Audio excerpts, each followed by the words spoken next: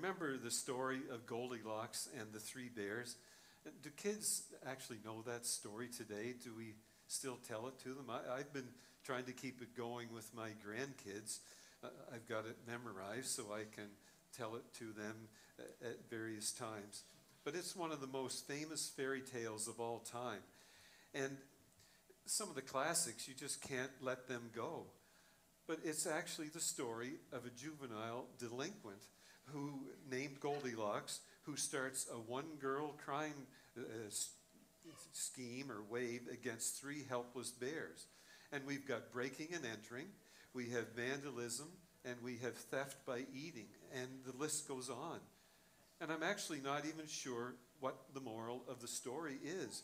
But the 19th century fairy tale of Goldilocks and the Three Bears actually has something that we are going to use, a concept that we're going to use as a place to start with in our conversation today. So the three bears are about to eat their breakfast of porridge, but it's too hot, so it needs to cool for a while. Now, my oldest daughter, Brittany, has discovered an answer for the three bears. You mix in about a third of a cup of frozen blueberries, and it cools the porridge off. You can eat it right away. It's even more healthy because of the blueberries. But the bears didn't have that, so they went for a walk. And while they're out there on their walk, along comes this girl named Goldilocks, and she breaks into their house. So first of all, we've got breaking and entering. And then she sees three bowls of porridge, and so she tests them. First one was too hot, the first one was too cold, but then the third bowl was just right. And so she ate the whole thing. So now we have a petty misdemeanor charge of larceny that she has committed. And then Goldilocks sees three chairs, and she tries to sit in all of them. But the first one was too big, the second one was also too big, and then the third one was just right. And she sat on that chair, but then it broke into pieces. So now we have the willful destruction of property, and that's added to her rap sheet. So she's exhausted from her crime spree. So she goes upstairs and looks for a place to lie down. And she sees three beds, and one of them is just too hard. And then the next one is too soft. She said, I can't sleep in this. But then the third bed was just right. And so she lied down and she went to sleep. And then the three bears, they came home, and they weren't aware of what was going on, but they saw things broken. And before Papa Bear can get out his iPhone and bring up the app for his insurance company so he can start an insurance claim, she wakes up and she runs out of the property. And it's the end of the story. Justice grinds to a halt. But we're left with a two-word goal that is very worthy of how to do life. And it's that just right. Wouldn't that be wonderful if food was just the right temperature? Not too hot, not too cold. Wouldn't it be wonderful if work was just right? We don't want to struggle to have to find full-time work. We like to find it. But then 7.5, 8 hours a day is nice, but then we don't have to want to work longer than that. Or maybe financial security. We don't want to be a millionaire or have to be a millionaire, but it would be nice to live comfortably and be able to retire and relax a little bit. And then what about emotions and relationships? What if we enjoyed just the right amount of romance? What if we had the right amount of caution in our lives? Or what if we were motivated by just the right amount of ambition? We've got all the things that we need, but we don't need to go over the top. We don't have to have the nicest property in the area. So the book of Proverbs is 31 chapters long. The first 29 chapters were written by Solomon, and we've been using his name quite a bit during these summer months as we've been going through the book of Proverbs. But the 31st chapter was written by a man by the name of King Lemuel, and he's the one that describes a wife of noble character. And we sometimes use that scripture on Mother's Day because it's just amazing in talking about women. And there's a temptation to finish up the study on that chapter, but we're going to go with chapter 30. And chapter 30 was written by a guy that you might not even be familiar with, and he's so easily overlooked. And his name is Agur. And this is the only time that his name is mentioned in the Bible. He's not mentioned along with all the others in Hebrews chapter 11 in what we call the Faith Hall of Fame. And all we're told is that he was the son of Jacob, and his prayer is the only prayer in the book of Proverbs. Now, the first 6 verses of the chapter talk about Agur's humility, how he acknowledged his weaknesses. And then he also talked as a prophet, and he talked about how through the inspiration of the Holy Spirit that God would reveal his divine Son. And we also see how Agur affirmed the authority of God's word. So here in verse 5, as you'll see, he affirmed, "Every word of God is true. He guards those who come to him for safety." But what we want to use today is the best of what he wrote. And we could call that the buried treasure in Proverbs 30. And that's a 3-verse prayer that is a shocking formula for trusting God and for discovering his will for our life. And here it is. And I would like all of you to stand, please. Maybe some of you grew up in a tradition where you read scripture all together out loud. But we're going to do that this morning with Agur's prayer, just these 3 verses. So 2 things I ask of you, Lord. Now, everybody speak out, please. Do not refuse me before I die. Keep falsehood and lies far from me. Give me neither poverty or riches, but give me only my daily bread. Otherwise, I may have too much and disown you and say, "Who is the Lord?" Or I may become poor and steal and so dishonor the name of my God. Thank you. Have a seat, please. So I pray that the Lord will make his word come alive from you over the next few minutes as we look at that prayer. And the prayer begins with this statement. Just be simple with your prayers. In verse 7, 2 things I ask of you, Lord. Do not refuse me before I die. So Jesus warned about long, drawn-out, complicated prayers because they don't accomplish anything. My grandmother, actually great-grandmother, lived to be 102, and she was still praying for all the family meals up to the age of 100. But those prayers were getting longer and longer. She was losing her place, repeating herself. And then finally, my grandfather just had to take over and push her aside. But we don't want to have prayers like that. We want to have prayers that are focused.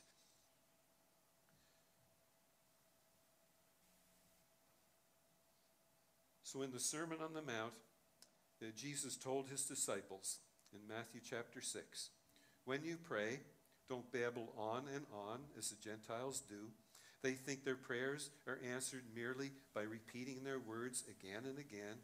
Don't be like them, for your Father knows exactly what you need even before you ask him." So why is that such a good strategy for prayer? And it's all because of the attention span. And I'm not saying that God has a short attention span.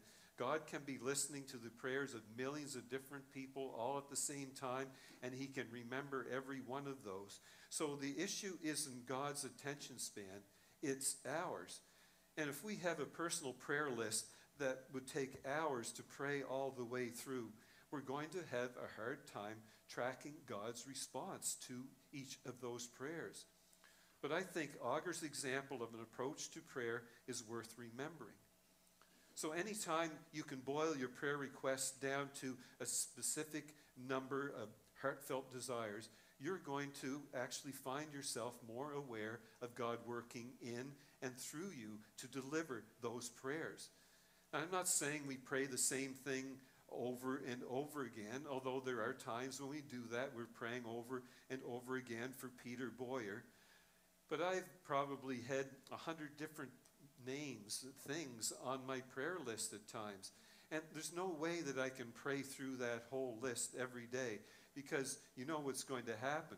I'll get to number 52 and my eyes close and my head starts to bob.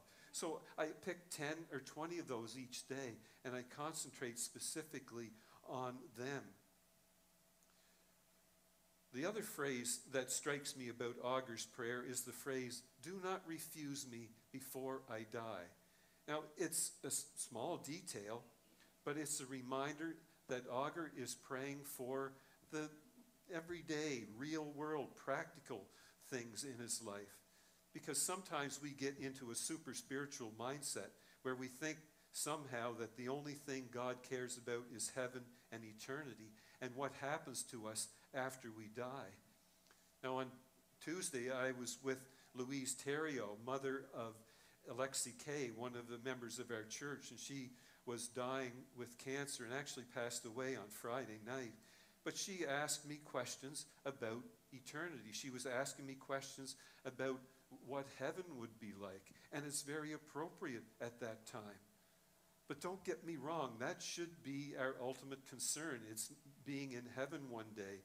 But we have immediate concerns as we live here on earth. And we have concerns about what's going to happen here. And our Heavenly Father is very concerned about what is going on in our everyday lives. So be with your prayers. Talk to God the Father. Philippians 4:6 says, "Do not be anxious about anything, but in every situation, by prayer and petition, with thanksgiving, present your requests to God." And then what two things does Augur ask for? He has identified two personal weaknesses that he's struggling with.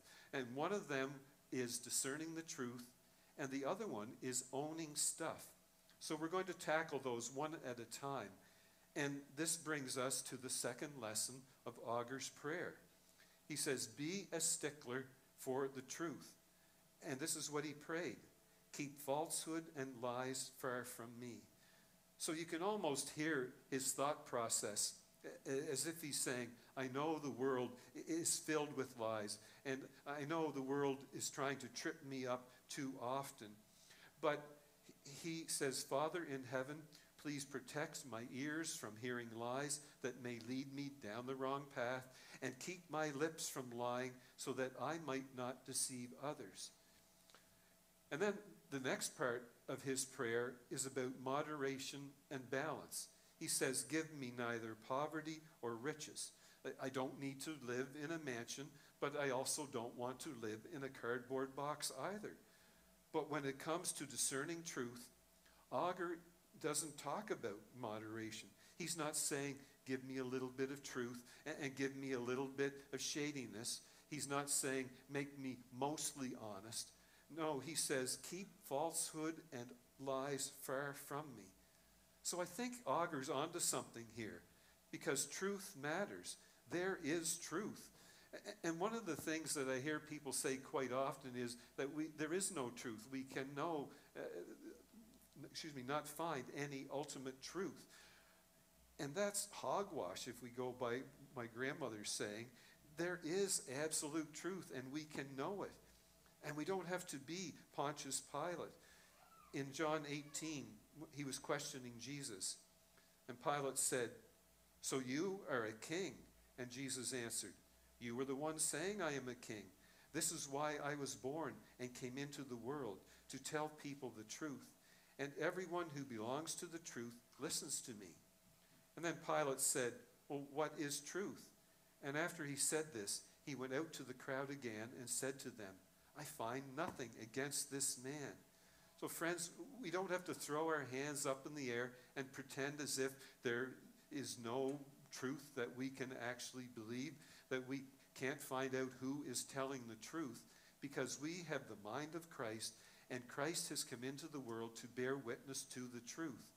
So when we pray that prayer of Augur, keep falsehood and lies far from me, we realize that's a two-way street. We pray for discernment with what we receive, because not every news source is trustworthy. Having a Twitter account or whatever is the latest social media platform doesn't make you an expert. And just because something is shared or liked or retweeted or whatever 6 million times doesn't make that thing true. And then we have to have discipline with what we share, because truth matters. And it dishonors the name of Jesus if we pass on something that we know to be false. So Augur recognizes that God is the source of virtue and integrity. He wants to be on the winning team, and that comes from hearing the truth, discerning the truth, and then speaking the truth. But then he moves along and he tells us that we need to be satisfied with our stuff. The first half of Augur's prayer is universal. After all, everyone wants to know what's really true. Even crooks and liars want to know what's truth. They may not listen to it, but they want to know what it is. But Augur's next request is a stunner, because he dares to ask for a life of moderation. He says, "Give me neither poverty nor riches, but give me only my daily bread."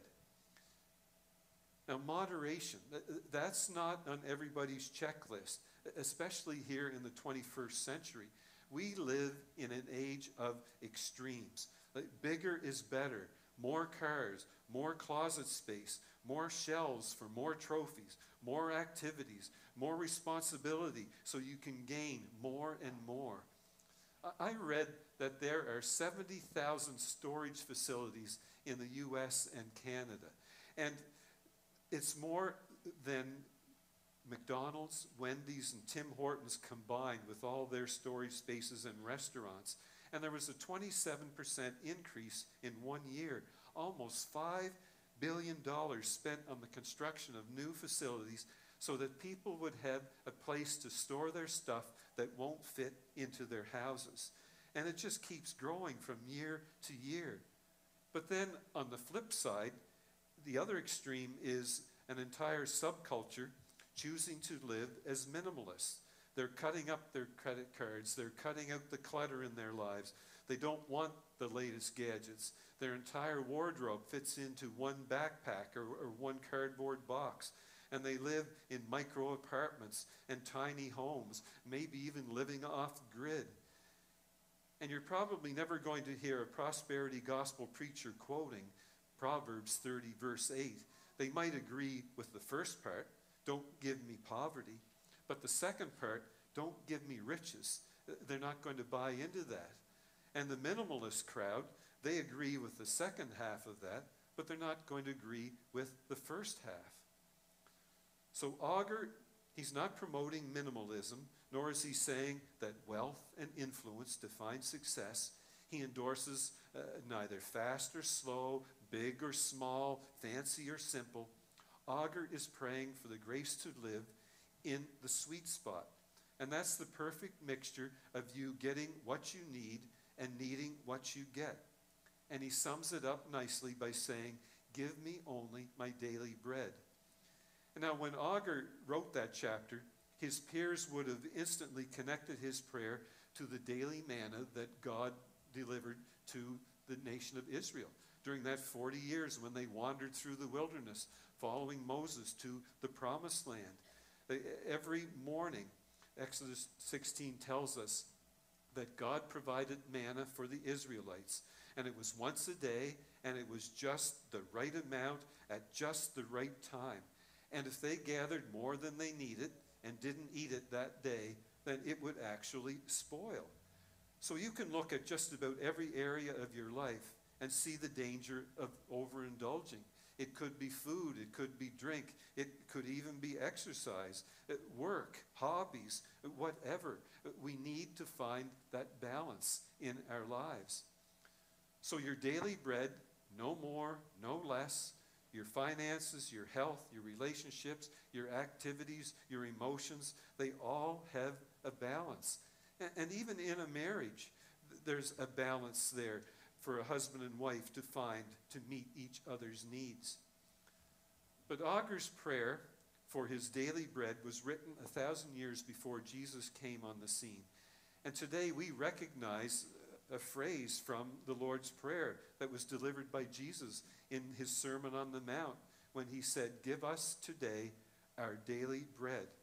Now the words are comfortable, and we nod our heads and we say, "Yes, God, please meet our daily needs."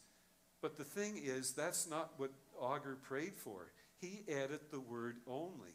And that introduces an entirely different level of trust in the one who provides. It takes a bit of courage to say, "Give me only my daily bread." And why would anyone pray that way? And the challenge from Augur's prayer gives two good reasons to help us understand. First of all, he said, be honest with yourself. So we're in verse 9. "Otherwise, I may have too much and disown you and say, 'Who is the Lord?' Or I may become poor and steal, and so dishonor the name of my God." The Augur identifies his weakness here, and it was materialism, stuff. He knew that if he had too much stuff, then he would take credit for that himself. And then he knew he'd be talking about the fact that he didn't need God after all.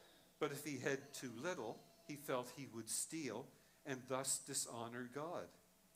So he wasn't talking about the fact that our cash flow would be just right.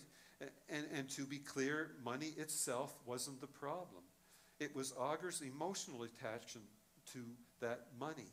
The Bible doesn't say money is the root of all evil. And here's the verse that people get confused on by that. And that's 1 Timothy 6. "The love of money causes all kinds of evil." And that's the difference in there. Some people have left the faith because they wanted to get more money, but they have caused themselves much sorrow. So we applaud Augur's self-awareness. He's praying in essence, "Lord, keep me dependent upon you." And he's having a complete trust in him, and he finds that that gives him a balance in his life. He's saying, "I can't do life without you, God." So his underlying concern was that he would never forget, that he would never dishonor God. God's glory always came first, and that was his only passion. So I want to bring this all together. And the reason this is called the prayer of Augur is because Augur addressed those two biggest needs, discerning truth and owning stuff. And we all need to pray that God would keep falsehoods and lying far from us. But what about that second one? Is owning stuff and being content with what you have, is that the thing that's tripping you up right now? Do you need to find that sweet spot right in the middle where you don't have more or less? It's something right in between. Or is it something else for you? So let's move beyond Augur's temptations and vulnerabilities, and let's talk about yours. Augur's prayer can actually be a blueprint for your life, and especially for any area of your life that is out of balance right now. And I want you to think about a specific area of your life that you feel is out of balance right now. Maybe you just feel mad all the time. Maybe you're constantly complaining, and maybe you're constantly comparing yourself to others. Maybe you deal with insecurity. Maybe you're afraid of confrontation. And then I want you to think about the two extremes of that behavior. So if it's anger, then maybe the extremes are rage on one spectrum and cowardice on the other. Or if your problem is comparison to others, then maybe you get jealousy and entitlement as one extreme, and then worthlessness and self-loathing on the other. But you get the idea. Then thirdly, I want you to think about what would be in the middle between those. What would be that sweet spot? And if you aren't sure, ask God. Look at what he promises in James 1:5. "But if any of you needs wisdom, you should ask God for it. He is generous to everyone and will give you wisdom without criticizing you." And then, just as Augur did, think about how living at either extreme might cause you to dishonor God. So if you tend toward being passive, you're going to dishonor God by letting injustice go unanswered. If you tend to be more toward unhealthy self-deprecation, you're going to dishonor God by forgetting the fact that you were created in his image. So let's that be your commitment, to stay in that sweet spot, in the middle. In his book on the prayer of Augur, J. Pay Leitner, he gives a couple of examples. And keep thinking about your own prayer, but consider these examples. For someone dealing with anger, he said, give me neither furious rage nor vapid cowardice, but give me a constant sense of composure. Otherwise, I may wimp out and allow injustice to prevail and say, where is the Lord? Or I may lose my cool and so dishonor the name of God. For someone dealing with comparison, it give me neither hateful jealousy nor feelings of worthlessness, but give me a healthy self-respect and appreciation for the good fortune of others. Otherwise, I may forget that I'm a precious child of God and say, not even God could love me. Or I may become spiteful and bitter and so dishonor the name of God. Just bow for a moment and think about that area of your life that may be out of balance right now, and the extremes and what you can do to bring that back into balance.